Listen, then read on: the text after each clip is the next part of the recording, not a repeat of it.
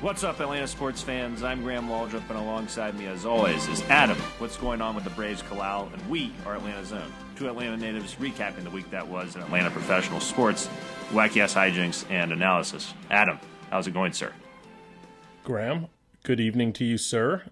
It is going pretty good on my end. Can't complain. I've been sick for the last couple days, but coming out of that now. You didn't have the virus. No virus, but it sucks how if you feel anything wrong, it doesn't matter that pollen counts are off the charts. It doesn't matter that people just get sick sometimes. If you feel anything wrong with you now, you assume the worst. And I had like 2 pretty bad days just because I thought that I had the COVID and I thought I could have spread it to people. It's just a very anxiety-ridden event. So got through that and feeling great on the other end of it. That's good. I had a similar situation today where we were looking at this house we're moving into this weekend, and I walked into one of the bedrooms, and my eyes just started flooding with tears for no reason, or water, as someone might say. And I just started having a coughing fit everywhere for about a minute and a half, and I didn't know what the hell happened. So, and I, of course, thought, oh my God, COVID just hit me right in the ass for no reason. And I was like, no, I don't know, maybe I was allergic to something in the room. I don't know. It's great that we're moving in now that I'm clearly allergic to that room, but, whatever. Well, yeah, you got to deal with it. Lease is signed, debts have been paid, etc. Did you consider perhaps it was like some sort of sign from up above, or whatever you want to call it, the heavens, that Sure. That is the room you're supposed to be in, and it wasn't like a sick coughing effect. It was just a sign that you're in the right place. I had the inverse reaction. We were actually talking about El Diablo. About maybe not even just El Diablo, but ghost specter of some sort, being like, "Don't come in my room, bitch." Yeah, but yeah.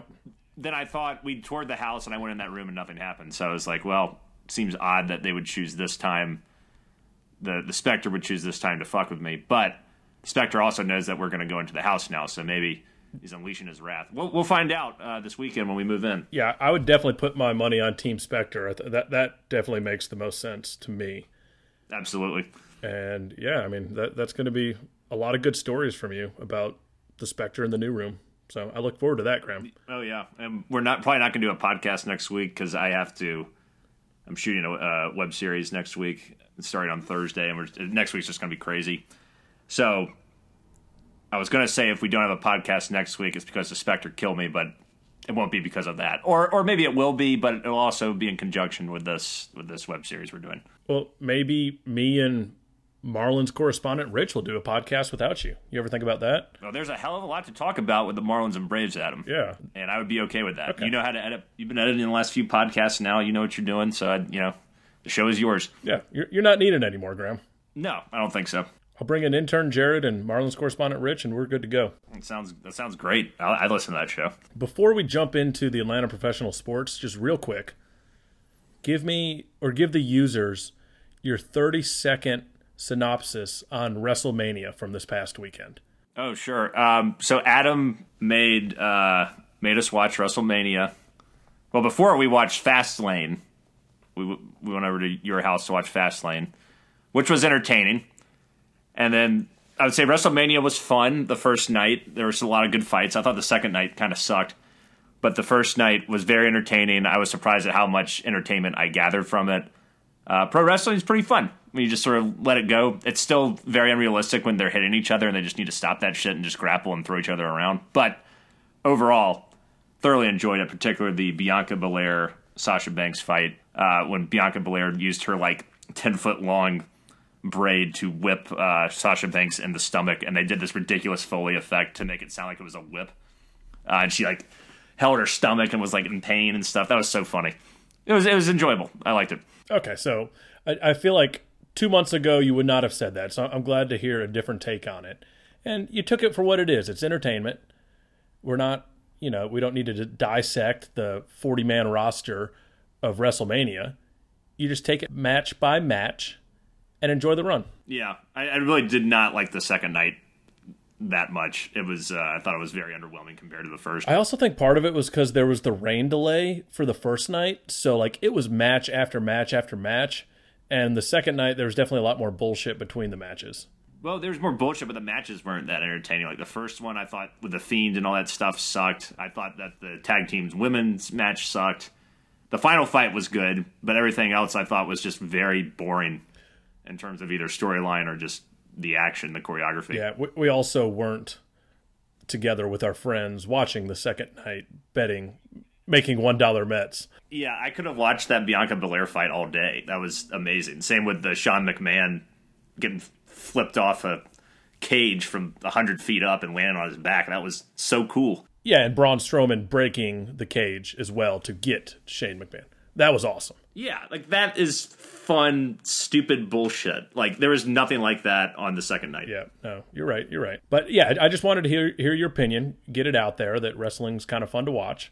Yeah, I'll be watching some more. We got Xfinity now, so we got free access to the Peacock, so I'll be watching that shit some more. Hell yeah, brother. Should we talk some Atlanta professional sports now?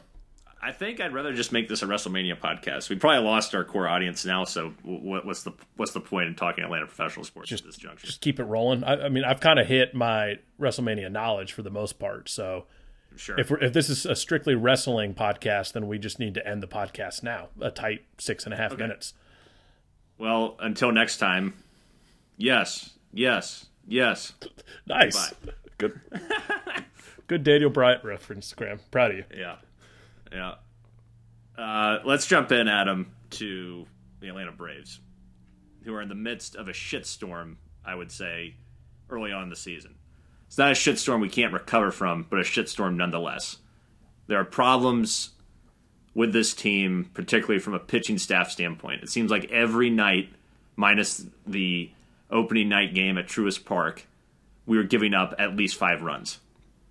Be it the starting pitching not working or the bullpen just imploding. It's not looking good. The offense also sucks, minus Pablo Sandoval and MVP Ronald Acuna Jr. We talked about it in our season preview show. My opinion was that for the Braves to win the World Series, Acuna has to play at an MVP level. He has done that and more. He looks like not a totally new player, but he just looks so dominant. The elite of the elite. I would say right now, he is the best player in baseball at this point offensively, for sure. I don't know if that's going to last. I mean, this is kind of like a Herculean effort. It's like every day he's hitting at least 1 home run. But he's been unbelievable. But the rest of the offense, for the most part, has been dog shit, hitting well under, a lot of guys hitting well under 200. Austin Riley looks lost. Ozuna struggled, Ozzy struggled, Dansby struggled. Freddie's gotten some big hits, but overall he's kind of struggled too. But the thing is that this team is competitive and they're in games. It's just like, we're just not getting a lot from people that aren't named Sandoval and Acuna right now. Yeah, and to touch on Acuna and how good he has been, dude has 1.3 WAR already on this season. Like through 13 games. He has 12.3 WAR for his career. Like you said, he is right now. He is he's on Mike Trout level with the way he's hitting. Yeah, 6 home runs already. He makes Mike Trout kind of look like a bitch right now. Yeah. I mean, it's literally every game in that Marlins series, he hit at least 1 home run. 6 home runs, 447 batting average, 21 hits in 13 games, and not to mention, it's not just the home runs. I mean, the thing that he does something different every night that just makes him not only one of the best players in the league, but the most fun. Like the Sunday night game against the Phillies, where he hits a routine ground ball to shortstop to Didi Gregorius, who's a great fielding shortstop, and runs it out. Like it's ridiculous. Like the guy just is having so much fun playing baseball, night in and night out. Like it's just infectious. And he's made comments on how he realizes that his other teammates aren't there right now, but he said, look, it's a team game. It's a long season. There's going to be ups and downs. And he doesn't mind putting these guys on their backs right now because we're only 13 games into 162-game season. Ozuna's not going to stay down forever. Freddie's not going to – Freddie's been whatever. Like, he hasn't been terrible, but he hasn't done a lot. These guys aren't going to stay down. The lineup's going to get there, I hope.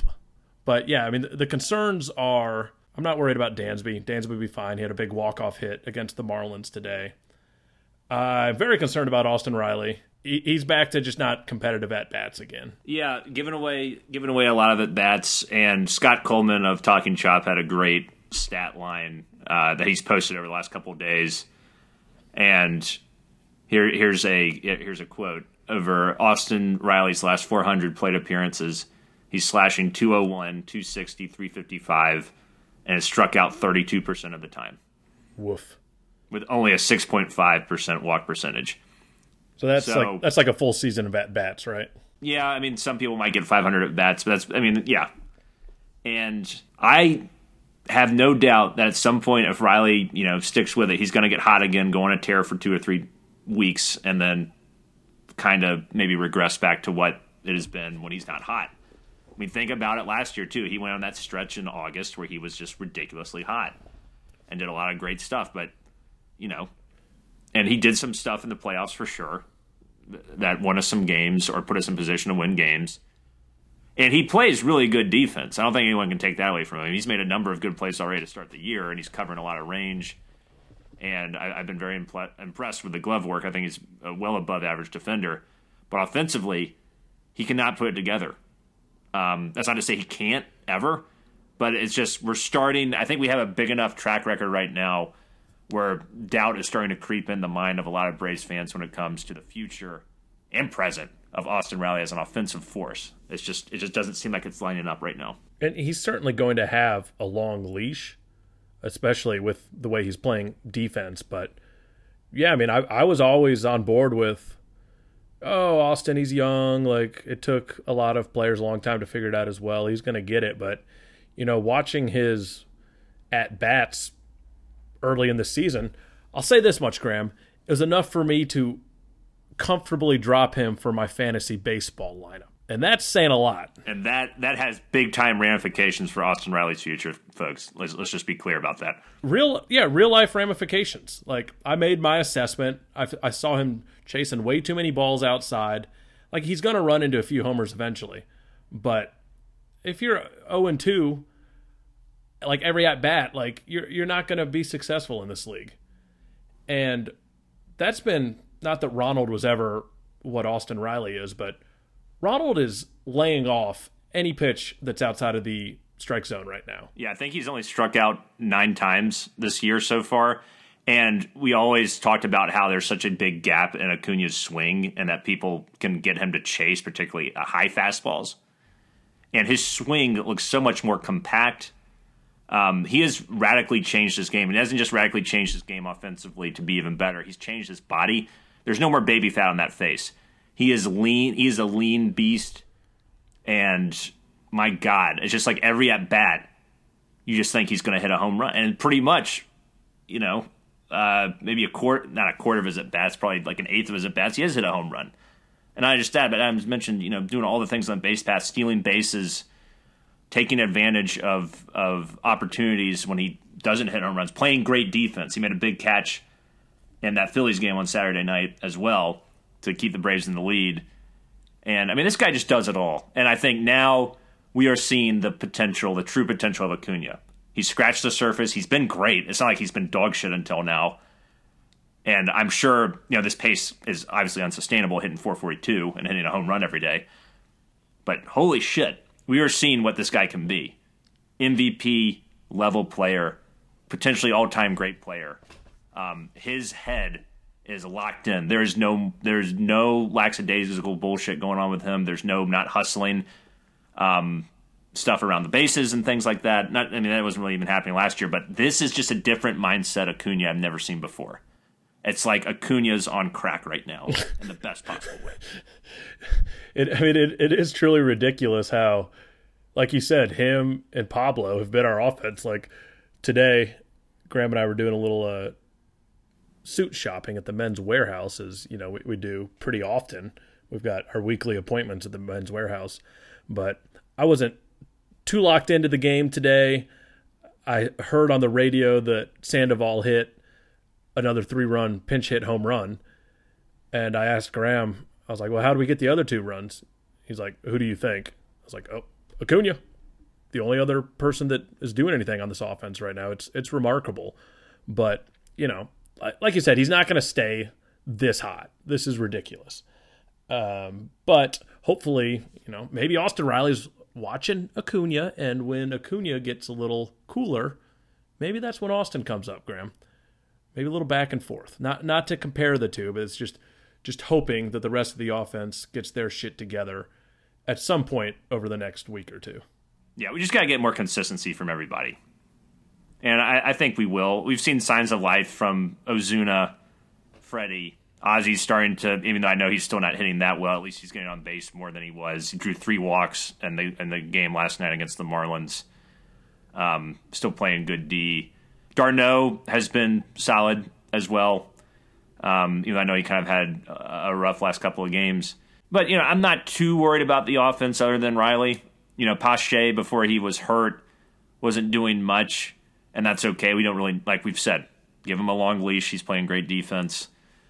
But yeah, Riley's the big factor right now for me in terms of who I'm legitimately concerned about on this offense right now. Everybody else, I'd probably say Riley's at the top and maybe Dansby next. But Dansby's starting to show some signs of life, and he had 3 hits today, including the walk-off hit. But yeah, Riley's at the top of my list in terms of people who I'm extremely concerned about on the offense, at least. The pitching staff is whole another ball game, and I am concerned about pretty much everybody, with the exception of Huascar Ynoa. Before you get into that, I want to go back to Pache, because so we know he's injured now. What was it? Was he the groin, and Fried was the hamstring, or maybe vice versa? I can't remember. I know that Fried, something was up with his leg, which is where that hamstring is. We know we're a medical show here. I only asked you because you're the doctor, Right. I can't remember what was going on with Pache, honestly, so, I'm not a fan. But not that I'm not a fan of Pache. I was being sarcastic at myself. For those that think I'm slandering Pache, I'm not. And I can't remember what happened with, I think they said Fried hurt himself running from second to third at his last start. But I wouldn't be surprised if something else was going on with Fried before then. Because I know he got hit with a pitch in his start before the Marlins start. And he looks like deer in headlights, just mentally not there. I mean, he's still got the bulldog determination in the sense of the look in his face, but the fire in his eyes isn't there, and mentally he's not there. It doesn't seem like it's an odd thing watching Max Fried struggle as much as he has so far with the 11.45 ERA. He's given up 14 runs and 3 homers, and only 3 starts. As much as I love Max Fried, I still want to finish my thoughts on Pache. Sorry. I know I kind of went on a tangent there. You keep skipping over Pache, Graham. I don't go on tangents very often, so this is rarefied air we're in right now, folks. Oh yeah. No, I've never heard you do that before. Pache, Graham. I'm going to be direct, clear, concise here. He's 4 for 30, hitting 133, and he has shown 0 pop, and he's not putting together the same competitive at bats that he did in the playoff. And I think it was Snicker or Anthopoulos. One of them was saying we were willing to sacrifice the offense for the defense. But poor hitting, I'm thinking more like hitting 230 to 240 range, not 133. So there's going to be real talk down the road if this keeps up about putting Christian Pache back in the minors. Granted, we have no other outfield depth, which is another problem. So you want Ender out there every day? And don't tell me you're getting excited about Ender because he's gotten on base a few times over the last 2 days. I'm not excited about Ender. Okay, good. Some sort of deal would have to be made. Bring in a veteran. But we can't have, with no DH now, we can't have just 7, 8, 9 be Pache, Alex Jackson in the pitcher, We got to have something a little better than that at the bottom of the lineup. Well, hopefully Alex Jackson isn't doing that every day. But I hear you. I think you get my point. I get your point. I mean, Riley too. If Austin Riley, if let's say this, if the rest of the offense was playing up to their standard and Austin Riley and Pache were struggling like they are now, are we having the same conversation? Probably not this early. No. Yeah. So I hear you, but I still, if the offense is doing better in June, which I hope to Christ they are, we're going to be cellar dwellers. then I don't care really what Pache bats right now. If he's like the weak link in the lineup, then so be it. I think we're going to see some more competitive at bats from him when he comes back. I have a lot of faith in him. I think he's going to be okay. I don't think he's going to, be smacking the ball all around the place. I don't think he's going to have he's going to be hitting 300 and having a, 600 slugging percentage or anything like that. But I think that we're going to see a better Christian Pache offensively when he returns. And I don't have a lot to go off of, but that's just what I believe. And I can only hold on to that shit I saw in the playoffs last year. But, if he can do it then, he can do it now. And he's still very much in development. He's not a finished product. He's so far less of a finished product than Austin Riley is. And he hasn't played more than like 15 games in the majors, I think. So let's just give him some time. I'm patient, Graham. I just want to make sure that we're evaluating all players, of course, the same. We can't say we can't say like, hey, dude, it's okay to hit 100 all year or anything like that. But with someone who provides such value defensively and still is very young and can develop, I'm more willing to give him the benefit of the doubt than some other folks. You also can't argue that Ender has not been a better hitter so far this year than Pache. Ender's not making great contact, though. He's still, his hits are just these little flares. And, the exit velocity must be 80 miles an hour. I swear to God. He's like the offensive version of Luke Jackson. Luke Jackson still has a 0 ERA, but he had 4 base runners get on base last night and somehow got out of it. That's just not going to last. Just like Ender looping balls over the second baseman's head is not going to last. Would you prefer a .1 WAR or a -.3 WAR? What is -.3 Pache? I'm not. I don't know, Graham. Which ones would you prefer? Obviously you want .1 WAR, but you can't really evaluate WAR yet. With Acuna getting 1.3 so far is impressive, but come on, we're 2 weeks into the season. That is Ender versus Pache. Yes. Okay. WAR fluctuates, Adam. So I guarantee Ender will lose all that shit as time goes along. Lose his .1 WAR? Yes. Wow. Yeah, he's gonna lose it all. Oh, I got a huge bone to pick with Dansby Swanson. Huge. I can't remember which Marlins game it was, if it was last night or the night before.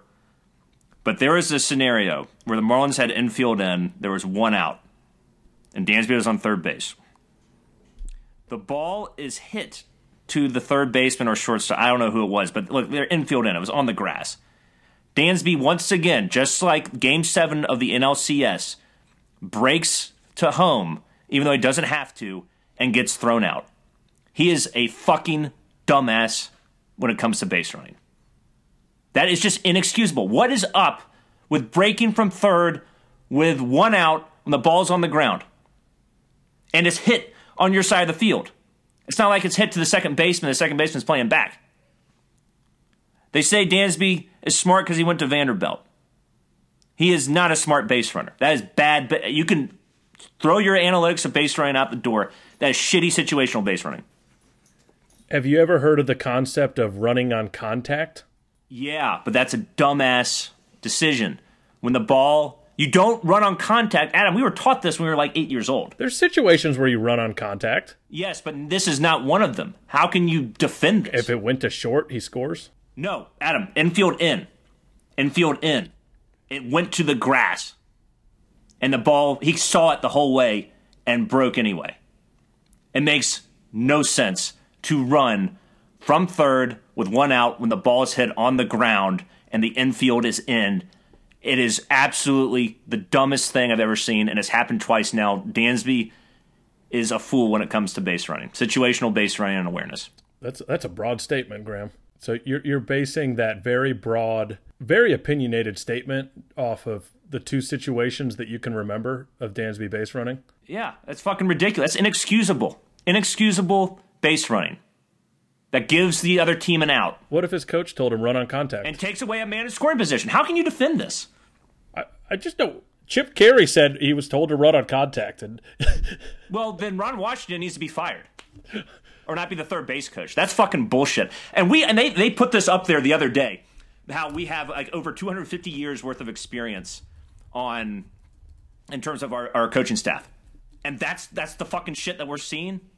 Not only that, but in the game last night, Ender is on first, and they do a bunt and run with Charlie Morton, and Charlie Morton pops it up, and Ender gets doubled up, and then Acuna hits a home run.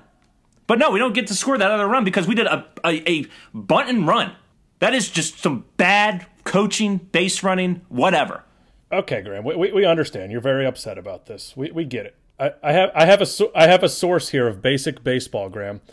It is from learnyouthbaseballcoaching.com/run on contact. And there are two definitions related to run on contact.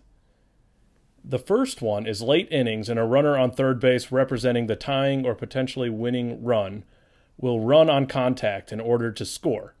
This is not a blind run, as the runner, although immediately running on sound, will check to make sure the ball is on the ground, then proceed. Yeah, and it was right next to him. He's obviously going to get thrown out. He was out by 40 fucking feet. I haven't been this worked up about anything in a long time. This just pisses me off. Nothing anyone says makes sense right now to me.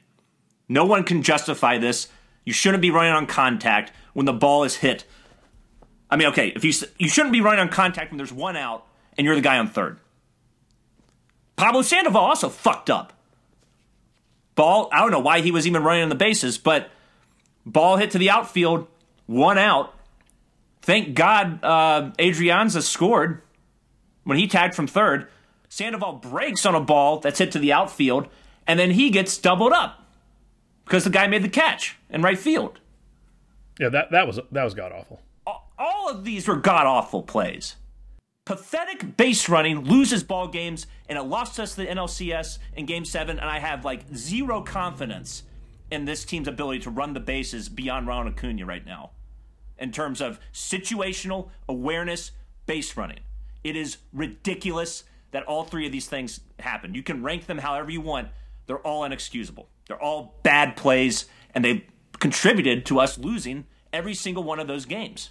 Giving away outs via base running with dumbass decisions just infuriates me beyond reproach. I am just incensed as if you couldn't tell at this point in time. No one can defend the Dansby Swanson breaking from third. So you are just going to completely dismiss my source of learnyouthbaseballcoaching.com. Yes, and I will dismiss anyone who justifies Dansby Swanson running from third, ball on the ground, infield in, not a hard hit ball either, and just saying go. That is ridiculous. Will you admit that the run on contact is a baseball play? I will say it's a baseball play, but know your situation. That's not the situation to run on contact. And I've seen it from this team from other people too, and I don't get it. Ball's hit to third, you're on third. You do not just break. What if he had a big lead and the third baseman could have just come back and tagged him out on third anyways? That too. Just for the love of God, I don't understand. That's the one that pisses me off the most. They're all bad plays, but that Dansby play pisses me off the most because it just brought back PTSD from the NLCS. Everybody bitches and moans about Austin Riley. Dansby Swanson was the true culprit of that. He started it. If he doesn't break, we still have guys on second and third with one out. Who knows what happens after that? We never will. If we want to talk about stupid fundamental plays, how about the two bunt chances Ender has gotten in the Marlins series where instead of just, showing bunt early and getting a bunt down, the first time he showed it late and just fouled out. And then the second time he pretended to bunt and then takes the bat back like he's Juan Pierre in 1998 and then just slaps the slowest Ender ground ball up the middle to the pitcher for a double play. That was the one that got me and got me off team Ender could ever be a viable major leaguer again. Yeah, that was also terrible. Totally agree. I had zero defense for that. Yeah, so if the rest of the lineup's not hitting, you got to play fundamental baseball. Yeah. For the record, I do agree that Dansby screwed us there. I just like to get you worked up. Yes. You did a good job. I think I'm about to have a stroke. Sorry for the elongated rant. We haven't had a good Graham rant in a long, like that was like 2017. I'm concerned we already need a therapy session for you if you're that worked up on April 15th, 13 games into a 162 game that's season. a problem. My face is hot. I'm just I'm out of control. I'm not even drinking this week. So I was about to ask if you were back on the liquor this week no, or something. I am sober as a bird, as our friend Gabe Peacock likes to say. You're passionate, Graham. I'll give you that much. Yeah. I don't think everybody should be fired. I'll take that back. I'm sorry. All right, so let's talk, Adam, about this pitching staff and how much they've struggled. Let's start with your boy, and my boy too, who I like very much, especially after his heroic performance in Game 5 last year of the NLCS. AJ Minter currently has a 7 ERA, has walked 5 in 6 innings, and our man doesn't look so hot. He also blew the game today. He had a save opportunity, blew the game, and he's just sort of the just one of many that have struggled so far this year.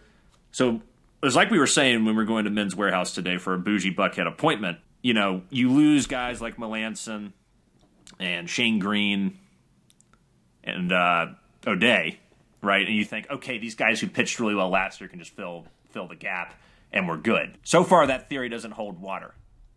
We have not, and I'm sure a lot of these guys are going to get better as the season goes on. I still have faith in Matzik and Minter and Will Smith, even though I know they've all been terrible. Grant Dayton, still have faith in him. I know he's been awful too. But man, it's just like when one person sucks, it's like everybody sucks.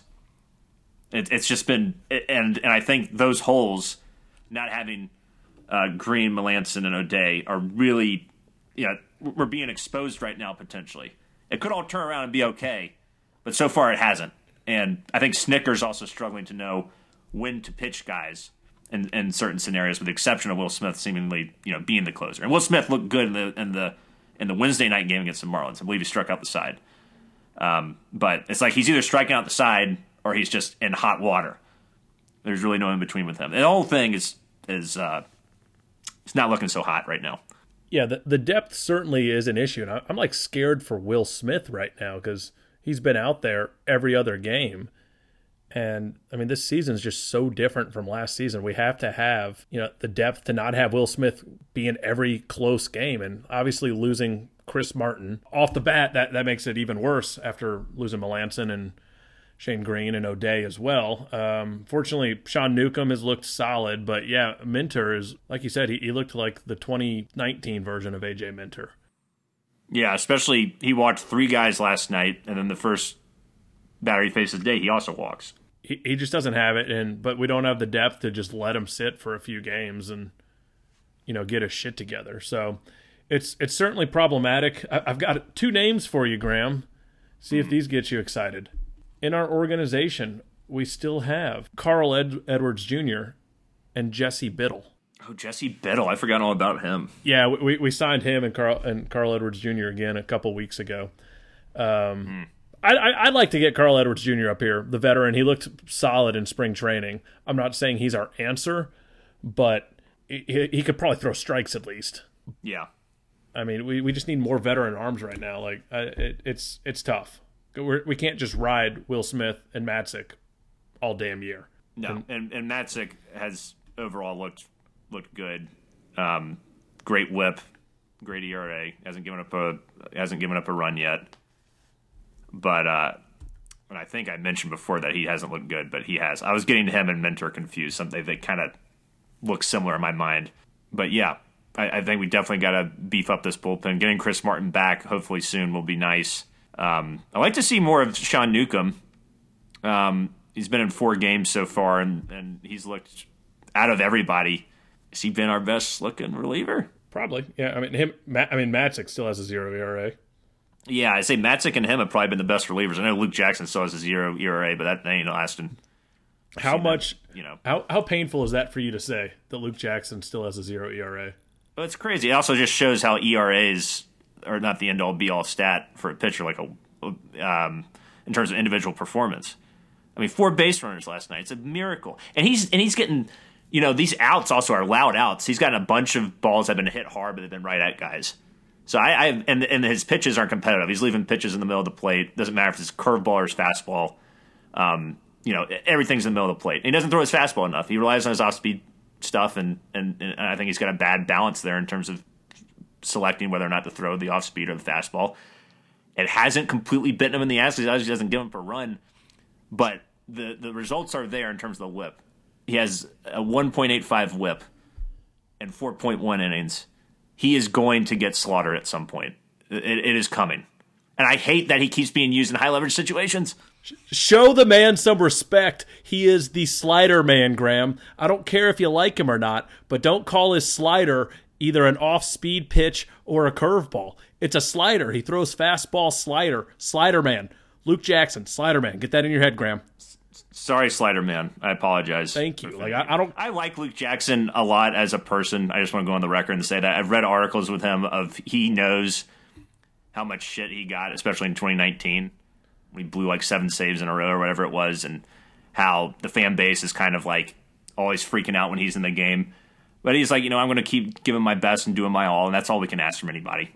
So, I mean, he's here, he's trying, and even though, he's struggled, he's persevered through the struggle so far. I don't think it's going to last, but he's a competitor. He tries his ass off. You can never take that away from him. He's one of the 4 or 5 best we got right now. So, which is just sad. We're stuck with him for a while. We're stuck with him for a while, but yeah. Nate Jones concerns the hell out of me. He's already given up 2 home runs. And he was pitching in like the 7th or 8th inning. I don't know what Snitker's doing with this bullpen. It doesn't seem like anyone has a defined role right now. And I'm curious as to, and maybe it's over usage, over work, and people just got to go when they got to go. With the exception of Smith, like I was saying, it's like you might see, like last night we saw Nate Jones in the 7th. The other night we saw Luke Jackson in the 7th. It's like who is, that's a big thing I've heard about for a lot of bullpen guys is knowing what your role is helps you mentally prepare. And I feel like there is no defined role for anyone right now. I'm kind of surprised looking at Nate Jones' numbers because I agree, like he's had a couple pretty brutal appearances, but he hasn't given up more than 1 run. He's only given up 2 runs on the year. Yeah, but the whip is the thing that scares me. 169 whip for a reliever ain't great. So he's slightly south of giving up potentially 2 walks and hits per inning pitch per inning, and that's the that number keeps ballooning, and then things will only get worse in the end game. I think you're more of a sabermetrics guy this year than you were last year. Well, I think whip, and there's also a ton of it like FIP, which I haven't really seen anybody's FIP yet, fielding independent pitching. But yeah, I really like whip a lot as a stat. I know it's kind of like, to a lot of people who are into, I'm not really that into sabermetrics. I like it, but the reason I'm not as into it is I don't understand a ton of it. But walks and hits per innings pitch to me, even though there's also other things where it's like, oh, maybe you got dinked a lot, and that makes your whip go up. So how can we really evaluate that? That's when you start getting into Sierra and FIP and shit like that. But it gives you a pretty good indication, I think, of like, being able to separate it from the ERA. Like Luke Jackson's ERA and whip is 1.85, but his ERA is 0. So I mean that's showing me that he's getting pretty fucking lucky. He's letting a lot of people on base, but they're not scoring yet. But they will if he keeps letting that many people on base. So that's why I like that stat, because you can sort of separate from the ERA and be like, okay, how close is it? Like Matzek's whip is 0.90 and his ERA is 0, which tells me, okay, he's kicking ass. Because he's like letting under a walk and hit per innings pitch and his ERA is 0. So that's pretty close. So the more disparate those numbers are to me, the more concerned I get about a pitcher. Where's the eye test come into play? Well, the eye test is important too, I think. I mean, you can, to a degree, but it's also about the evaluator of the eye test. But the stats are the stats. And tape don't lie, as I think Allen Iverson said that. Fair enough, Graham. Fair enough. So we got some work to do yet. We're not a finished product. I liked how you compared this team. The Braves right now feel like the pre-Nate McMillan Hawks. Yes. Like, yes, they do. The talent's there, but they're not super disciplined. They don't show up every night, and the chemistry's not there yet, which is weird for this team because the Braves are all about the chemistry. Like they're trying to mix it up still, but it's not the same faces, especially. I don't know. It's weird because like you look at some of the games where our offense is like we're putting up a lot of runs recently, but it still feels like they're not clicking. No, and a lot of that's just Acuna is carrying this team on his back offensively right now. He is making everything go. Like he's scoring all the runs, it feels like. And we're not getting those clutch hits late like we used to. And we're not holding. We've already blown. I think last year we were like it was like 40-0 or something, like when leading after 8, and we've already lost 3 of those games in 13 games this year. Yeah, we had like the best bullpen in baseball arguably last year. That is not the case so far this year. That 40-0 stat is wrong because I realize now it was a 60-game season, but you know what I'm getting at. We were really good there. Right, yeah. We were really good. But if you look at, in terms of like the amount of runs we've given up, right? I mean, especially over the last like week or so. I mean, the Marlins score 5 in the first game, 14 in the second game, 6 in the third game, 6 today. So it's like we're giving up a lot of runs, but we're also not. It's not like we're not scoring runs. It's just and the same thing with that Phillies game we lost. We gave up 7 runs. Gave up 4 runs the night before that. The first game of the year we won, we gave up 6 runs in 7 innings. So it's like the pitching staff. At least the offense is putting up some runs, even though a lot of that's Acuna. The pitching staff, to me, is kind of the most to blame right now. If we have to push blame anywhere, because they're just giving up a shit ton of runs right now. Yeah, I agree with that. And there's no way around that. Like even if you score, in the game where Fried went out, like we still scored. It was still a competitive game. It was like 5-5 or something. But when you score 5 or 6 runs and you got Max Fried on the mound, you should expect that to be a well kept lead. Good news, Graham, is we do have all these young arms that we haven't seen yet, such as Mike Soroka, Bryce Wilson, Kyle Wright. So maybe we're going to have to get a little more creative in terms of maybe one of those guys has to be a bullpen guy. I don't know, but... Yeah, I was just thinking that when you're saying those names. Because, like, in my mind, my boy Huascar Ynoa, I wanted him coming out of that bullpen because he is a guy that can give you 2-3 innings. He could close a game for you, bring a 99 gas. He could do whatever he wanted, but he's been too damn good as a starter to pull him. All of a sudden, we're looking at Bryce Wilson. Maybe he's in the bullpen now. Kyle Wright, maybe he's in the bullpen. I don't know, but we got to use these arms somewhere because what we're throwing out there right now is not going to cut it for the entire 6-month season. Right, and if you keep using the bullpen as much as we have so far, then you're really screwing yourself. Oh, yeah. Because guys will break down, we're getting a lot of usage from folks at this point. And can we talk about Huascar Ynoa for a second? My God. Like that, his last start was, I think, the first game against Miami, right? Correct. Yeah. Holy shit. He's our best starter right now. You can't deny it. 2 starts, he's been superlative, but that last start especially. 6 innings, 10 strikeouts. I think I only gave up 1 hit. The thing I love so much about how he mixed it up, pun intended, was the competitive nature of his pitches. Strikeouts 5, 6, and 7 all came on his slider. Every single pitch, all 3 of those strikeout pitches were balls, but they hung up in the zone around the knees, and then they just died. And guys swung at him each time to strike out.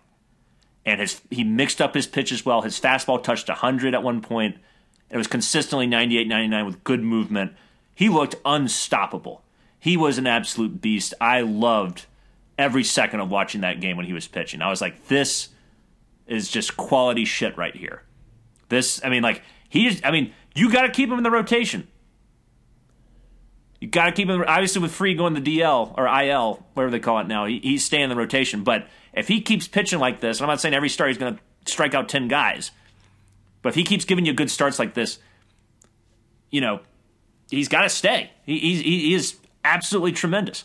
Yeah, and Snit just loves the guy. So, if he keeps performing, he's earned it. I mean, I'm surprised he's stretched out to go 6 now. I think he could have gone 7. I think he only threw 82 pitches through those 6 innings. So with the bullpen blowing that game, next time they let them go 7, I bet. That was the most frustrating game of that series. That was the one where Yeah. Went 6. He gave up 3 hits for the record, 1 run. Okay. The slider man came in and shut him down. And then that was the game where Minter walks 3 guys, and then Jones comes in and walks 2 more guys. It was just brutal. And then we lose in 10 innings, which is extra innings have not been our friend this year. No. All these Marlins games were all just exhausting. At least the second game we were kind of put over our misery fast, but every other game was just a bitch to get through. I can't imagine how much it was for the players, but it was like every day. Acuna hits a home run, great. Bullpen blows it. We lose in heartbreaking fashion, with the exception of today. If we had lost this game today, it's not something where it's like all hope is lost or anything like that, but you just feel so shitty if you lose this game today. Yeah, I've already gotten to the point of, turning off the game a little early sometimes when I know what's coming. They haven't given me the confidence in them yet that they're that just bulldog of a team that's going to figure it out. Like last night, we need 1 run, and we have the top of our order coming up, and they just go down 1, 2, 3. Like that killer instinct's not there yet. Hopefully, a walk off in extra innings like we got today kind of jump starts us again. But it's been a weird start, Graham. But we can't throw our hats in yet. No, it's 2 weeks in the season. You're 5-8. You know this division is going to be tough. Like, we've only played guys in the division, and every series has been a bitch. And it's been competitive. It's not like there's only one game where we got our asses really kicked, which was that Marlins game. You can argue the second game against the Phillies, they kicked our butt too. They won by 4. But every other game, with the exception of those, have been, decided by 1 or 2 runs. But yeah, I still got faith in this team.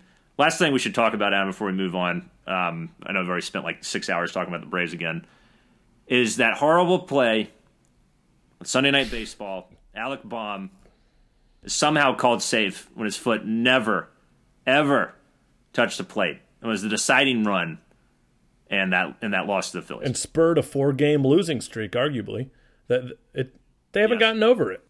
Obviously, he was out and never touched the plate. I don't know if you saw that. Some dude posted like a video that shows like all like 4 different camera angles, and you can see that there's no way that like big toe ever slid over the plate like all those greasy Philly fans were trying to say. It just sucks. Like, who knows if we win that game, but at least we have the chance to win that game.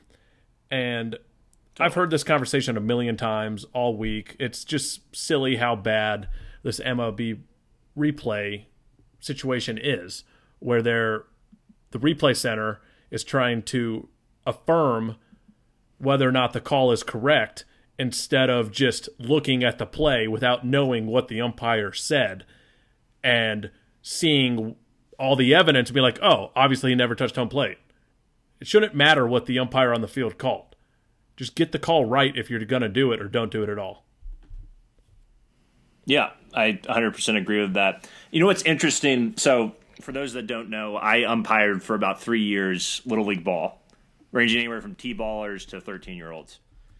And one of the things I was taught as an umpire, this is obviously before replay, and obviously in T-ball you don't have fucking replay, even now I'm sure, is always stick by your partner. When your partner makes a call, even if it's wrong, do not overturn it.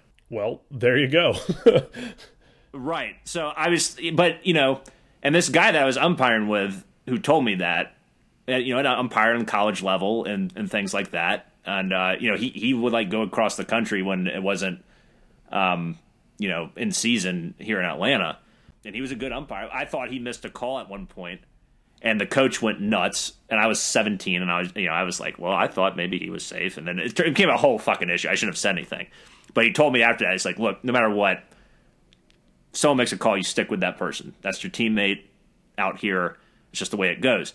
Now, my thing is that obviously we didn't have replay then, and when in that 12-year-old baseball game. With MLB, I don't understand why you're going to put in replay, and then it's clearly, the call needs to be overturned. and they don't overturn it. It just makes y'all look worse at the end of the day. I get standing beside your brother and saying this, but you know what? Things happen and it's fast, especially at the MLB level. I mean, Jesus Christ. Plays at the plate were always the most intense thing for me, and I was doing it with 8-year-olds. So I can't imagine what it's like calling a play when it's at the MLB level. But just get it right, regardless of what it is. I mean, there's also another play, I think the Marlins game where we challenged a play in terms of we were tagging someone out at second, and the call went to us and they did overturn it. And I was like, is this just like and I thought the Marlins player was safe, and I was like, what is this, a gimme call because y'all fucked us on Sunday Night Baseball? 100% it was, yeah. It's ridiculous to me. And I will also call out that umpire behind the plate for not being in the proper position to make that play. When a ball is thrown from left field, you are taught to go, closer to the first baseline so you can see that play clearly. This guy, this home plate umpire, was, he was like right behind d'Arnaud. He couldn't see it. He was in bad position. He set off this whole cataclysmic event by just not doing his job correctly. Yeah, regardless of where the umpire on the field was, we can agree it's fine to miss a call like that every now and then. But if you're gonna have replay, because that it looked very damn close, but then you could tell on replay, oh, he never touched the plate. And I get it, you couldn't tell from one single angle, but piece all the different shots together, he did not touch home plate. So hopefully, for the sake of sanity, let's hope that we don't lose to the Phillies by 1 game this year. We still won that series. That's 2 out of 3. That's the good thing. But that one was tough to take Monday morning. Yeah, that really sucked. That really put a craw in my stew on Sunday night. And I think, the thing that's frustrating is that it's not going to get better. Replaying baseball is still going to always suck overall. And umpires in baseball have sucked, and MLB have sucked for a long time. There are guys that shouldn't be working anymore, like Angel Hernandez, who consistently makes just terrible calls behind the plate. And this is, a brotherhood of umpires. A lot of them have been doing it for 30-plus years. And it's just the way it is. And it's a big middle finger to baseball fans everywhere, and it dilutes the game, I think, when you don't make the right call and you have the technology to do so. It'd be one thing if we didn't have replay and it's like, okay, guy missed a call, sucks, but, that's life. Exactly like you're saying. What's the point in having it if you're not going to get it right? Yeah, just the fact that I was able to sit here while you were talking and write down 3 different umpires' names, that's a problem. Do you know any NBA referees' names? No. Actually, Joey Crawford. I think he's an NBA ref, which I wrote him down. And I know there's the woman referee I see every once in a while in Hawks games. But you don't know her name. You should not know an umpire's name. Sam Holbrook, who we will remember forever in infamy for calling that infield fly when the ball was clearly 100 feet into the outfield. Laz Diaz, Angel Hernandez, we should not know your names. No. And it is unbelievable those guys are still employed. We could go down a whole rabbit hole here, Graham, but I'm starting to become team robot umpire. Why not? Yeah, I'm okay with it because, I mean, you got to be careful with the robot umpire because you got to figure out okay, what's the universal strike zone? How are people going to make, how is the robot going to make fucking call at home plate and stuff like that? But you can figure that out with technology. And I really liked being an umpire. Particularly when I was in the field, I didn't have the pressure on me to call every freaking ball and strike. But, I just want to get it right. Whatever it takes to get it right, it needs to happen. And if these umpires would just use the replay correctly and make the right call, then we wouldn't be talking about robot umpires. But they're just hurting themselves by not getting the calls right. I think you just give Timothy Miller a mic and have a little headpiece in his ear, and he will relay to us whatever the call is, safe or out. Timothy Miller will sing it to us. That's the way of the future, Graham. I like it. Oh, man. We can talk a lot of baseball, man. Yeah. Should we transition to some Hawks basketball? I think so. There you are, Mr. Hawk. Great to hear from you as always. These Atlanta Hawks, Graham, they just keep winning. It's unbelievable what they've been doing this week, where the last 2 games, they've won without Trae Young. They've basically been missing their top 5 play, well, not top 5, but like 5 of their top 7 players, and they keep winning. Just sub in Brandon Goodwin, and he'll give you 17, 18 points and 7 assists. It's ridiculous. Like Nate McMillan, like that is what has showed me Nate McMillan. He's the guy. Yeah, when you're winning without Trae Young, particularly beating Charlotte was huge, and Bogdanovich over the last couple weeks has been huge. He's scored at least 20 points, I think, like 4 or 5 times. Dropped 32 against Charlotte when Trae was out. Dropped 23 against Toronto when Trae was out. He has found his groove. Absolutely found his groove, particularly the last 2 weeks. I mean, he's done well since he's come back, but he was sort of mired and shaking off the rust a little bit. Now he's a smooth operator, man. He's draining threes. He's taking great mid-range jumpers, getting other people involved as well. Clint Capella is just rebounding his heart out. 21 boards against Toronto the other night, 15 against Charlotte. He's constantly getting just double-digit rebounds every game. He is the best rebounder in basketball. No one comes close. So you're on Team Bogey now, huh? Yeah, and I was never really against him. I was just impatient on wanting him to play like I know he can play, and he is doing that in spades right now. I mean, hell, we're playing. You know what? We're playing the Bucks tonight. It is. I think we're only 3 games back of Milwaukee for the 3rd seed right now. We play them 2 more times this year, including tonight. Once tonight, and then once on I think April 25th. Shit, man, this team is peaking at the exact right time to close out the year. The season ends in May, which is a little odd for the NBA. And we know why, because of COVID. The season started late. But I love where this team's at right now. And Nate McMillan, to me, unless we suffer some catastrophic collapse, has earned this job. 100%. I am a full believer. Yeah, there's no doubt. The Schlenk was on 92.9 The Game earlier this week talking about McMillan, and he didn't say the job is his, but he was extremely complimentary of the job he's done. And the fact that we are just firmly into the 4 seed right now, winning games with Brandon Goodwin, our 3rd point guard, starting, it's ridiculous. There's no way we win any games without Trae Young when Lloyd Pierce was our coach. Like, yeah, I completely agree. Like, anytime I would see like a Brad Rowland tweet saying, "Oh, Trae's out tonight," I'm like, okay, we're going to lose by like 30. And then I'd be so surprised to look during this McMillan era and be like, holy shit, we won by 15? What the hell's going on? It's a different brand of basketball. They believe in the guy, but we're getting to a weird point where there's only, 4 weeks of the season left? Yeah, season ends May 16th. We got about a month left of the season, yep. So all these guys that are injured right now, Collins, DeAndre Hunter still. I'm not even going to talk about Chris Dunn until I actually see that guy on the court. I don't think he exists. That's how much I've seen YouTube highlights. I don't think he I've exists. seen YouTube highlights of him in a Bulls uniform.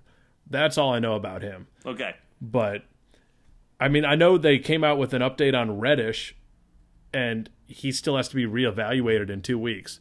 So we can't get him up to speed. He was never up to speed to begin with this year. So I think just cross out Cam Reddish for being any sort of factor in the playoffs.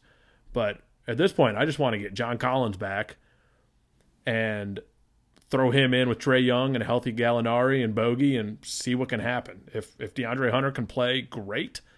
But the depth is just so awesome right now that we can still be competitive without these guys. Yeah, and that's huge. And kudos to Schlenk for getting guys like Bogdanovich and Gallinari. It hasn't always been pretty. I'm really just proud of this team for persevering. They could have packed it in, even after Lloyd Pierce was fired and everything.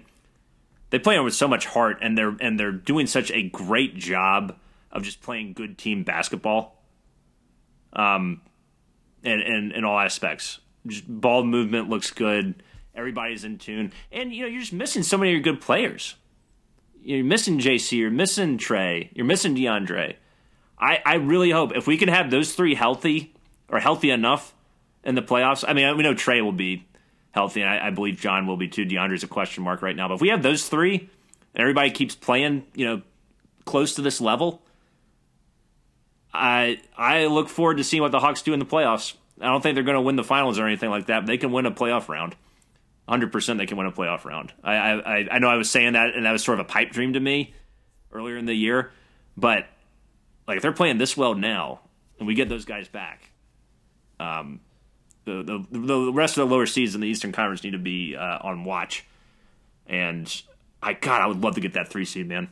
That would be so cool. I think that's a bit of a pipe dream, but even getting the 4 seed, it's like home court advantage is huge for this team. So that is an opportunity for us to win at least one series.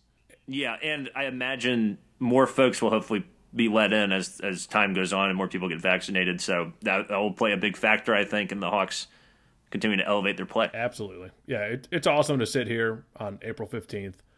Pretty confident. I'll knock on wood. But Hawks are firmly a playoff team at this point.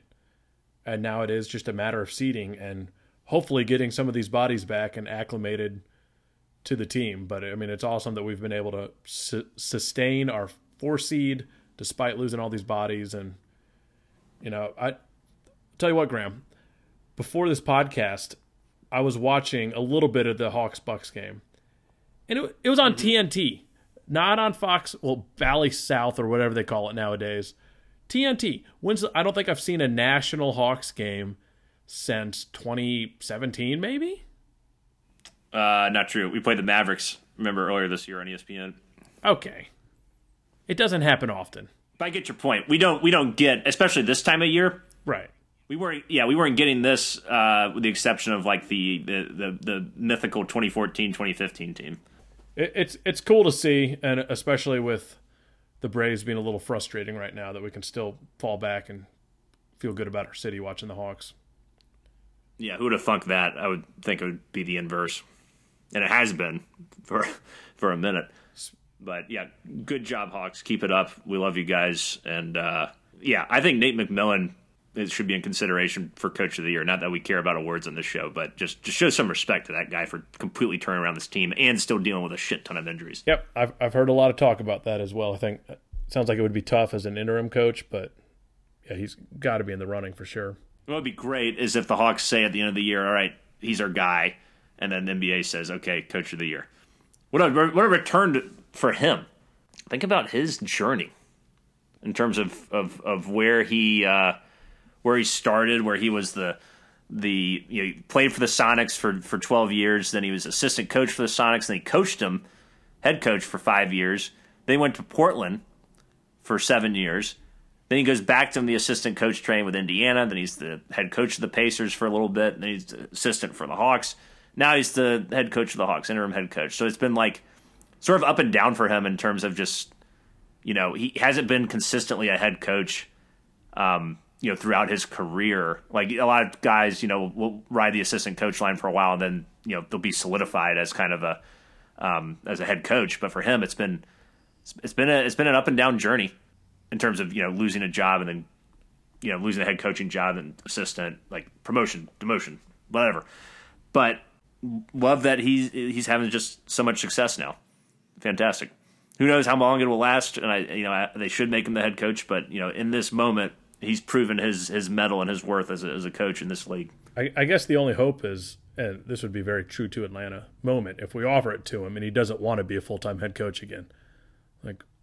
Remember, he was a little hesitant to take over for Lloyd Pierce in the first place. Right. I think it's just because he was close with Lloyd, though. Right. Yeah, maybe he's at a point in his life. He's had 2 long head coaching stints. Maybe he just kind of wants to not be the guy with all the pressure on his back. I think if that was the case, he wouldn't have taken the job because there was a lot of pressure coming into this job with how poorly the team was playing, all the injuries.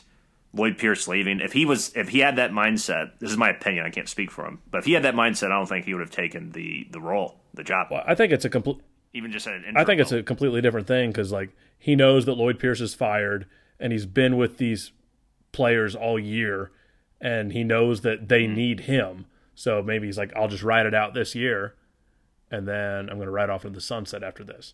We're both completely speculating here, but I'm just saying it's a possibility. Yeah, I hadn't thought about that. But that's a good point. I mean, he's not exactly, really young, but he's not old. He's like 55 or something, 56. So we'll see what happens by the end of the year. But regardless of the outcome, no one can take away what he's doing right now. So, Graham, I vote that we save all our Falcons stuff for 2 weeks from now, prior to the huge NFL draft. Maybe something big will happen trade-wise before then. I don't know. But we do need to mention we are an Atlanta professional sports podcast. And I think the Atlanta United are good again, Graham. Yeah, they're doing well in CONCACAF. We got to get either Joseph or Alexa on to tell us, or Arthur, tell us what the hell's going on over there. I've heard they're playing fast again, and they seem fun. So let's not even attempt any more soccer talk than that. I think that was as much as we've done in over a year. Yeah, since quarantine, for sure. Well, Adam, I think this episode has needs to go on for another 2 hours, so what else you got? We've talked WrestleMania, an hour of Braves and some Hawks, and Atlanta United. I think we've covered it all. Yeah, I think that's a good point, Adam. Had a hell of an episode today. Classic Graham rants and good times, I hope, were had by all. We want to thank you guys out there for listening, and we hope you're doing well. We'll see you in a couple of weeks. Until then, rise up, mix it up, unite and conquer, and remain true to Atlanta. Hospitometer. Hospitometer.